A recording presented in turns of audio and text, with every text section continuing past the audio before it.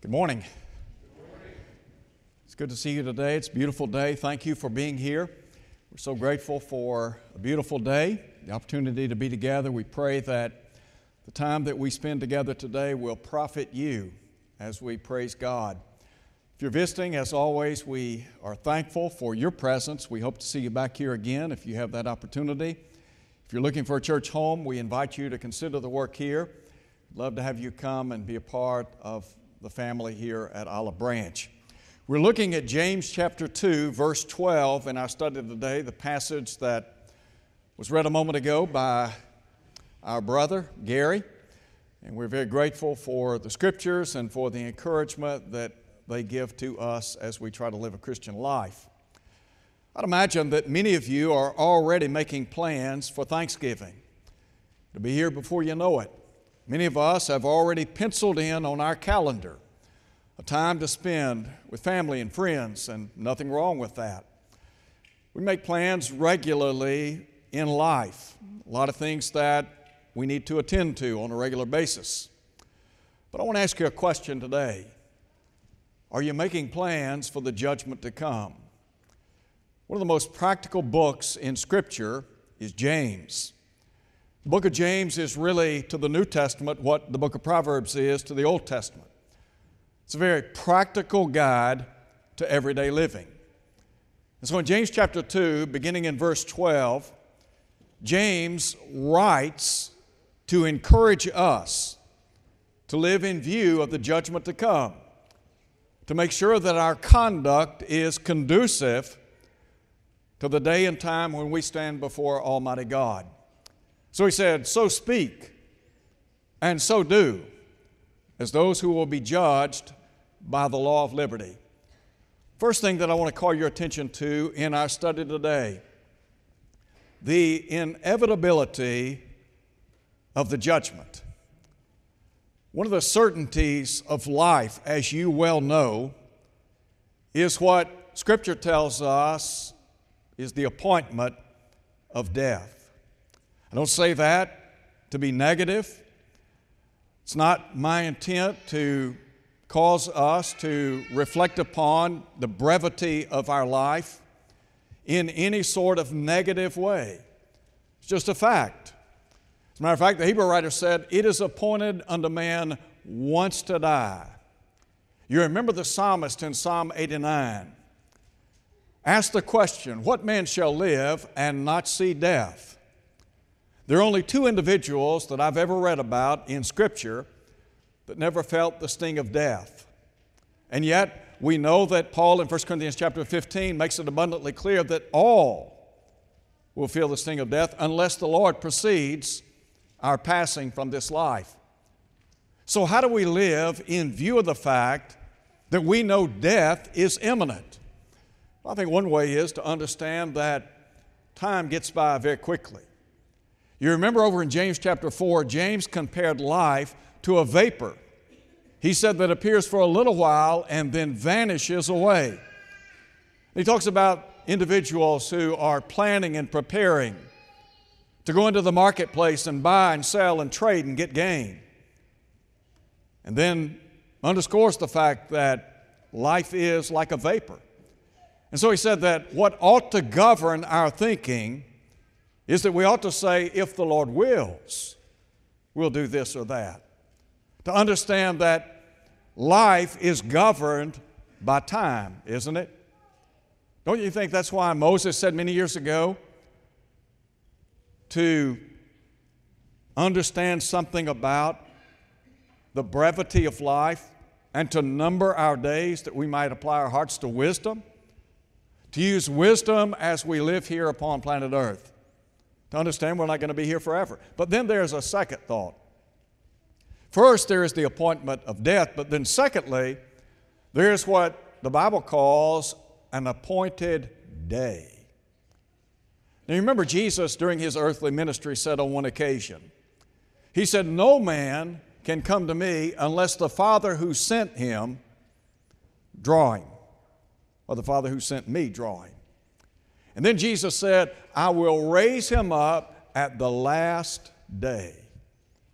When Paul was in the city of Athens preaching about the one true living God, underscoring the fact that we are the products of Almighty God, that God has made of one all nations of the earth to dwell on planet Earth. You remember it was Paul who closed that lesson by saying, the times of ignorance God winked at, but now commands all men everywhere to repent, because He has appointed a day in which He'll judge the world in righteousness. Now somebody might ask the question, well, what day are you talking about? Well, it's the terminal day in the history of the world as we know it. Now you remember Paul said that the Lord will descend from heaven with a shout, with the voice of the archangel, with the trumpet of God. To understand that Jesus will one day come. When He comes, what's going to happen to the world that we live in? Well, the Bible says that the Lord's going to come as a thief in the night. The heavens are going to pass away with a great noise. The elements will melt with fervent heat. The earth and the works therein, Peter said, they're going to be burned up. Well, what about us? Well, Jesus said on that final day, a resurrection will occur. Go all the way back to the book of Daniel, chapter 12. Daniel said that many of those who sleep in the dust of the earth shall awake, some to everlasting life, some to shame and everlasting contempt. He's talking about the body there. The fact that the body that is placed in the ground will rise again. The word resurrection simply means to stand up. Well, that body is in the cemetery. The body has the appearance of sleeping. The soul's not sleeping, but the body is. We're in the presence of God if we're living for the Lord. You remember what Paul said? To be absent from the body is to be present with the Lord. There's the idea right there. And James said that the body without the spirit is dead.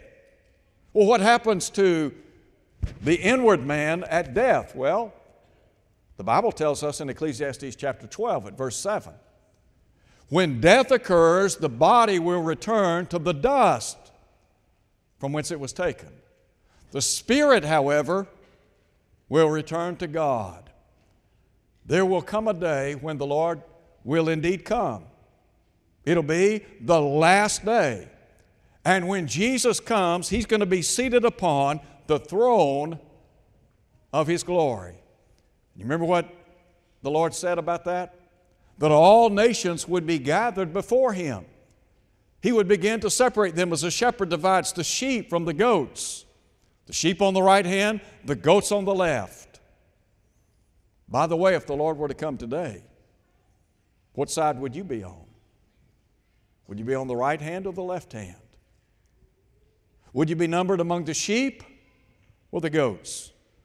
Now there's a second very important thought here. The judgment, inevitable.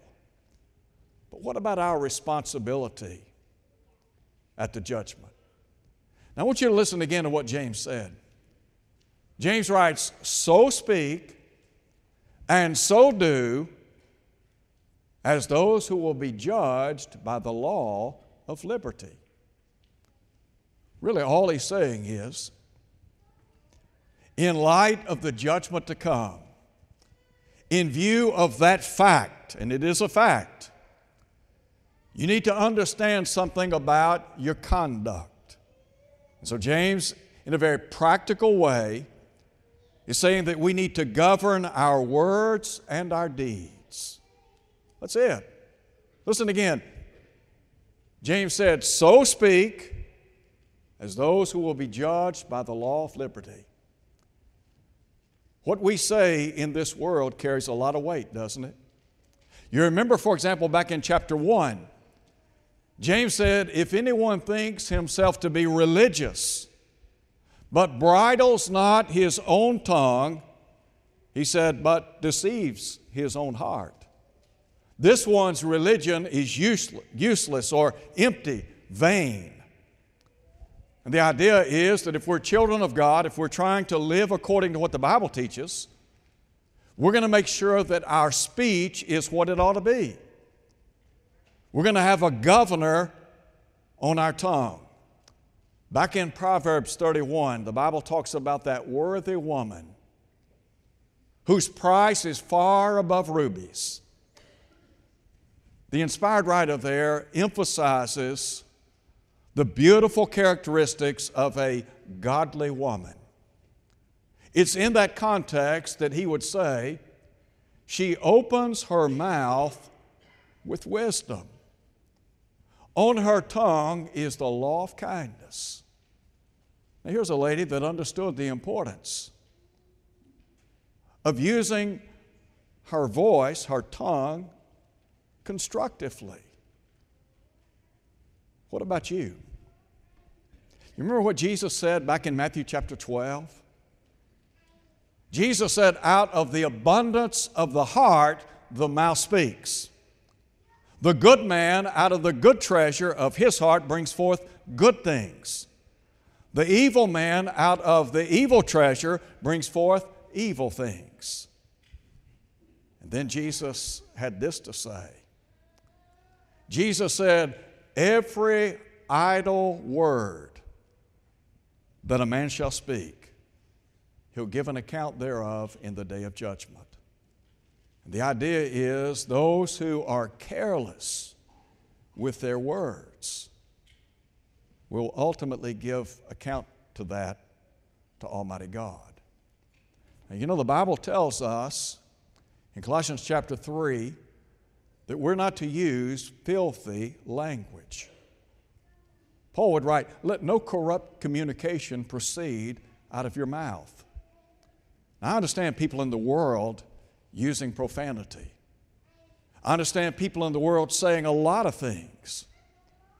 But as a child of God, what Paul is saying is we need to control our speech. Now in James chapter 3, James speaks extensively about the tongue. You remember he said it's a little member, but it boasts great things. The tongue has the ability to do a lot of good, but also it can be used in a very negative way. There's some folks, they are verbal assassins, if you know what I mean. And they have the ability to literally shred you to pieces. The Bible talks about those who engage in gossip, calls them busybodies. I want to just say this very quickly. If as a child of God we are engaged in gossip, if we're trying to put our nose in other people's business, that's called a sin. And let me tell you what, one of the things that will destroy the soul eternally is to use your tongue in a manner and way that is not in harmony with the Word of God. Do you understand what I'm saying? If you do, please nod your head. Do you understand? I don't want anybody to misunderstand what I'm saying. We have to understand that the tongue, though a small, small member in the human body, can be used for good or evil. Now listen, you have the responsibility of controlling your tongue. There are some folks in the body of Christ, and I'm talking about the body of Christ, not just here, but all over the world. There are some folks that have yet to understand the importance of mastering the tongue. You want to go to heaven? You plan to be with God and with His people, you better make sure that your tongue is controlled by the Spirit of God, and that is by His Word. Because if it is not, James said, look, you need to understand, in view of the judgment, God's going to hold you responsible for what you say. That's powerful, isn't it? So number one, our words. Number two, our deeds. Now listen, that includes not only what we do, but what we don't do. James said, pure religion and undefiled before God and the Father is to visit the fatherless and widows and to keep oneself unspotted from the world.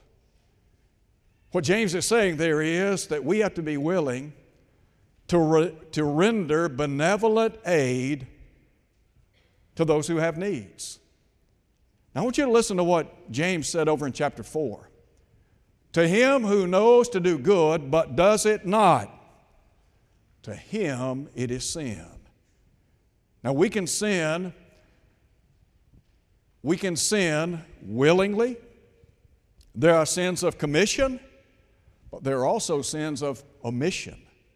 That is, we know there are certain things we're supposed to do, but we just don't do it. Let me give you an example of what I'm talking about. Matthew chapter 25, when Jesus pictures the judgment. You remember he said, I was hungry, and what'd you do? You didn't give me anything to eat. Thirsty, you didn't give me anything to drink. Naked, you didn't clothe me. A stranger, you didn't take me in. Sick and in prison, you didn't come to me. Now that's a great example of what James is talking about. In Luke 10, when Jesus gave the parable of the Good Samaritan, you remember there were two religious men that walked right by the Samaritan, or right by the man that had fallen among the thieves. The thieves had left him half dead. And then here comes the Samaritan, and what does he do? He takes care of him. The priest and the Levite sinned by way of omission. They could have done something that was good. They could have helped that fellow, but they didn't. Now, Paul said, as we have opportunity, let us do good unto all men, especially those who are of faith. So, not just what we do, but what we don't do. Now, in James chapter 1, verse 27, James has into consideration here a child of God, a Christian. He's saying that we have the responsibility to help other people, and I'm grateful for the good things that go on in this church and all the people that are working behind the scenes helping others. But he also said we're not to be spotted or tainted by the world. In chapter 4, verse 4, he said that there were some who were committing spiritual adultery. As a result of that, in God's view, they were His enemies. What's your relationship to the world? When people see you in the community, what do they see? Do they see somebody who's living a Christian life, upright, trying to do what's right? Or is it difficult for people in the world to discern and say, you know what, he's a Christian? Well, let me tell you what, she is a fine Christian lady. He's a fine Christian young man. She is a tremendous example as a teenager. Is that what people say? To understand that we are to be distinctive in how we live, and listen, that includes how we dress, it includes what we say, it includes where we go, it includes what we do and what we do not do. About living a Christian life. James said, so speak and so do, as those who will be judged by the law of liberty. Back in Romans chapter 12, verses 1 and 2, Paul talked about the danger of allowing the world to pour us into its mold. He said we're not to be conformed to the world, but rather we are to be transformed. Well, how do we do that? By the Word of God. That's exactly what James is saying. You take the Word of God, the sword of the Spirit, and you allow that Word to find a home in your heart. If God's Word finds a home in your heart, then what are you going to do? What does that mean? It means you are yielding to the teaching of Scripture, doesn't it? Didn't Paul write, let the Word of Christ dwell in you richly? It takes a daily endeavor on our part to try to live the Christian life. It's not by accident, but rather we're trying to the best of our ability to live in harmony with the Word of Almighty God. Now I want you to listen to what Solomon said many years ago. You remember Solomon, when he summed up life, he said, we're to fear God, keep His commandments. This is man's all. Now let me tell you why. Because God's going to bring every work into judgment, including every secret thing. Are there things in your life that are sinful? You know it. And you know that God would not approve, but nobody knows about it. Let me tell you what, on the day of judgment, it'll all come out. You can hide it, but it's coming out. You can either deal with it today. You can make sure that the blood of Christ has washed away your sins. But what Solomon is saying is, you need to understand, there's coming a day in which every closet's going to be opened and all the evil will be exposed. When Paul wrote to the church at Corinth, he said, we must all be made manifest before the judgment seat of Christ, that each one may give an account, listen to him, of the deeds done in the body. What you do in your body will follow you to the judgment. Did you know that? When the Apostle Paul wrote to the church at Corinth and said, know ye not, the unrighteous shall not inherit the kingdom of God, he's talking about the works of the flesh. He said neither fornication, idolatry, adultery, homosexuality, sodomites, thieves, covetous, drunkards, revilers, extortioners shall inherit the kingdom of God. What Paul's saying is there does not need to be any surprises. The Bible's very transparent. You live for the flesh and you'll die having lived for the flesh. And here's what Paul said, Galatians 6, be not deceived, God's not mocked. Whatsoever a man sows, that shall he also reap. You sow to the flesh, you're going to of the flesh reap corruption. You sow to the Spirit, and you'll reap life everlasting. James is saying you need to speak and do as people who will be judged by the law of liberty. Now, thirdly, what about our responsibility at the judgment?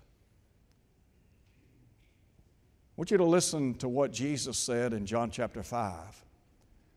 Number one, to understand that the Savior will be the one who judges us. Jesus said, the Father judges no man, but has committed all judgment to the Son. In verse 27 of that same chapter, here's what James would say, that the Father has given the Son authority to execute judgment because He is the Son of Man. When Paul wrote to the church at Corinth, again, he said, we must all be made manifest before the judgment seat of Christ. Revelation chapter 20, John said, I saw the dead, small and great, standing before God. In Matthew chapter 25, when Jesus pictures that triumphant coming, you remember he said he would be seated upon the throne of his glory. You ever thought about what it's going to be like to stand face to face with Jesus? Paul said, every knee shall bow, every tongue shall confess to God. So then each of us must give an account of himself to God. Now we live in a day and time when people do not want to accept personal responsibility. To understand that's been going on as long as the world has been going on. When Adam and Eve transgressed the law of God in the garden, and God began to interrogate Adam, what was it he said? You remember? The woman whom you gave to me. He put the blame on her. Now look, we can blame anybody we want for the condition that we find ourselves in today. And we can blame this and we can blame that. We can talk about what happened to us here and what happened to us there, but to understand, we have to at some point in time take personal responsibility for how we're living. So it's going to be one-on-one with Jesus. How's that going to work out for you? You thought about that? When you stand in the presence of Jesus and He begins to look at what you've said, what you've done, or what you've not done, how will that work out? There's a passage in James chapter 2 that's worthy of reflection. James said, "Judgment is without mercy to him who has shown no mercy." You want to be harsh, critical, overbearing? You want to withhold forgiveness, kindness, gentleness to others? You want to be, as Paul wrote in Romans chapter 1, among the people who were described as unmerciful, unforgiving? Well, let me tell you what, if that's how you're living this life, I got news for you. When you stand before Almighty God, do not expect any mercy. Don't expect it. You think He's going to show mercy to you when you haven't shown mercy to others? Not a chance. You know, sometimes we have to be very upfront and transparent when we talk about things. Why? Because sometimes people don't understand. I'm convinced that on a weekly basis, when I preach and teach, whether it's by way of radio, television, or face-to-face, a lot of what I say goes right over the heads of people. No application. That might be you. And you may say, well, you know what, the old guy doesn't know what he's talking about. Well, maybe not. But I got news for you. God knows what He's talking about. What I'm trying to tell you is this is what the Bible teaches.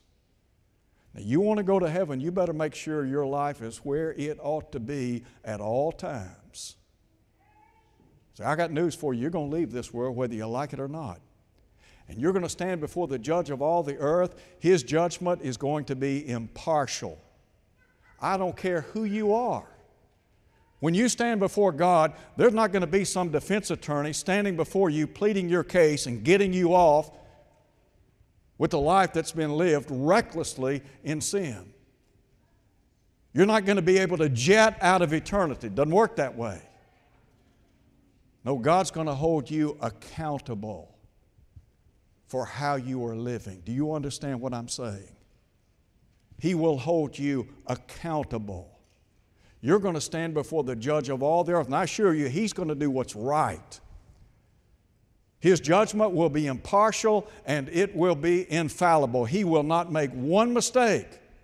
Abraham said, "Shall not the judge of all the earth do right?" God's going to do what's right. Whether we do or not, God will do right. I'd rather be judged by Almighty God than the human family. Why? Because I know what God judges is going to be correct. Second thought here. First, the Savior who's going to judge, but then the standard by which we're going to be judged. Don't think for a minute God's going to judge you on the basis of what you think. Or I just feel like that. No, that's not how it's going to work. Well, somebody else said that. No, that's not going to how it's work either. We're not going to be judged on the basis of what we think in our heart. We're not going to be judged on the basis of the majority. We won't be judged on the basis of any type of human creed. No, God's going to open His Word. James said, "So speak, so do, as those who will be judged by the law of liberty." That's called the perfect law of liberty in James 1:25. Identified by Paul as the law of Christ. Now I want to ask you what I believe to be a very fair question. Let's just open the Bible. Imagine, if you can, you're standing before God.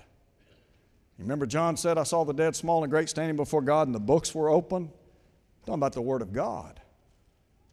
And God is sitting with His Bible open, looking at you. Now here's the question. Are you living in harmony with this book right now? Either you are or you're not.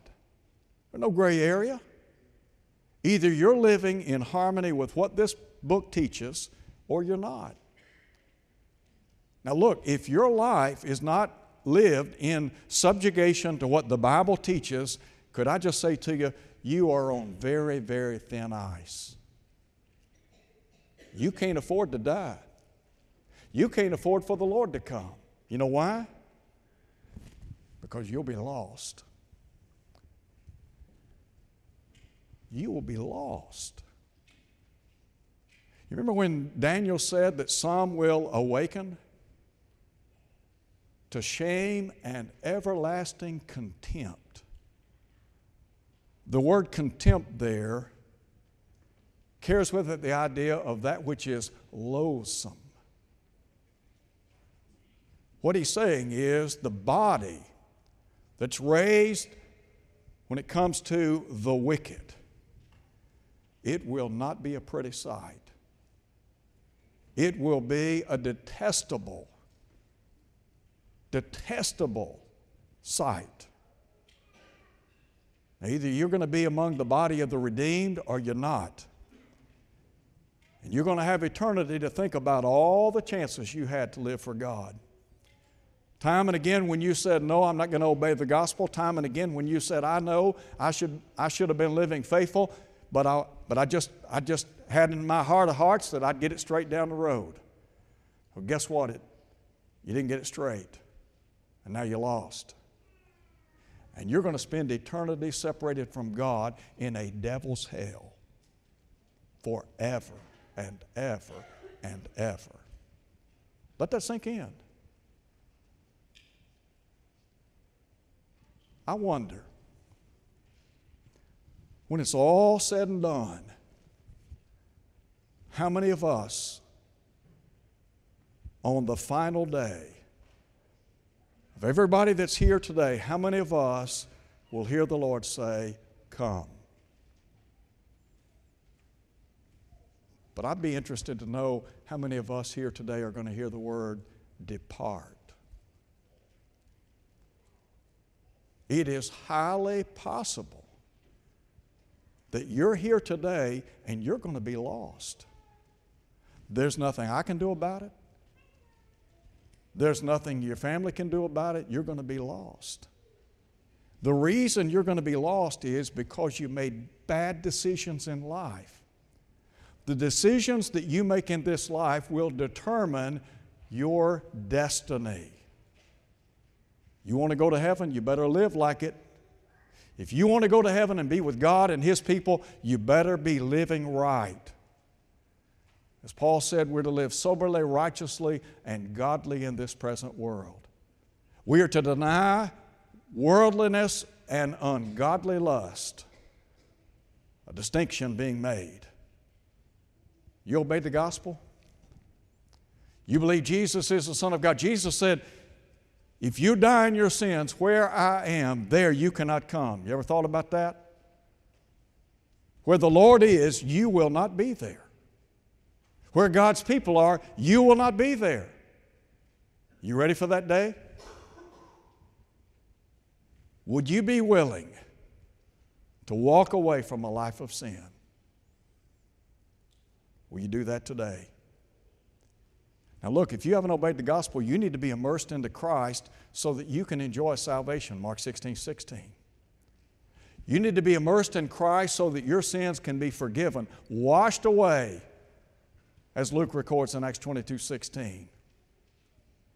If you're here today and you are unfaithful to Almighty God, the alarm ought to be going off in your mind right now. And you ought to be thinking, you know what, I better get my life right. The Hebrew writer said, it is a fearful thing to fall into the hands of a living God. Do you know what he's saying? He's saying it is a thing fearful beyond belief to stand in the presence of God unprepared. I'm trying to help you today, not hurt you. It's never my intent to hurt. It's always my intent to help. Sometimes you got to be cut to be helped.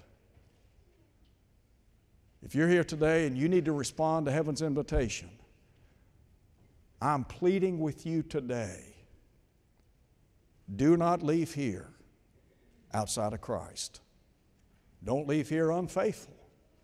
You make it right today, and when you walk out of here, you can sleep easy tonight. You can know that all is well with your soul. Won't you come as we stand and sing?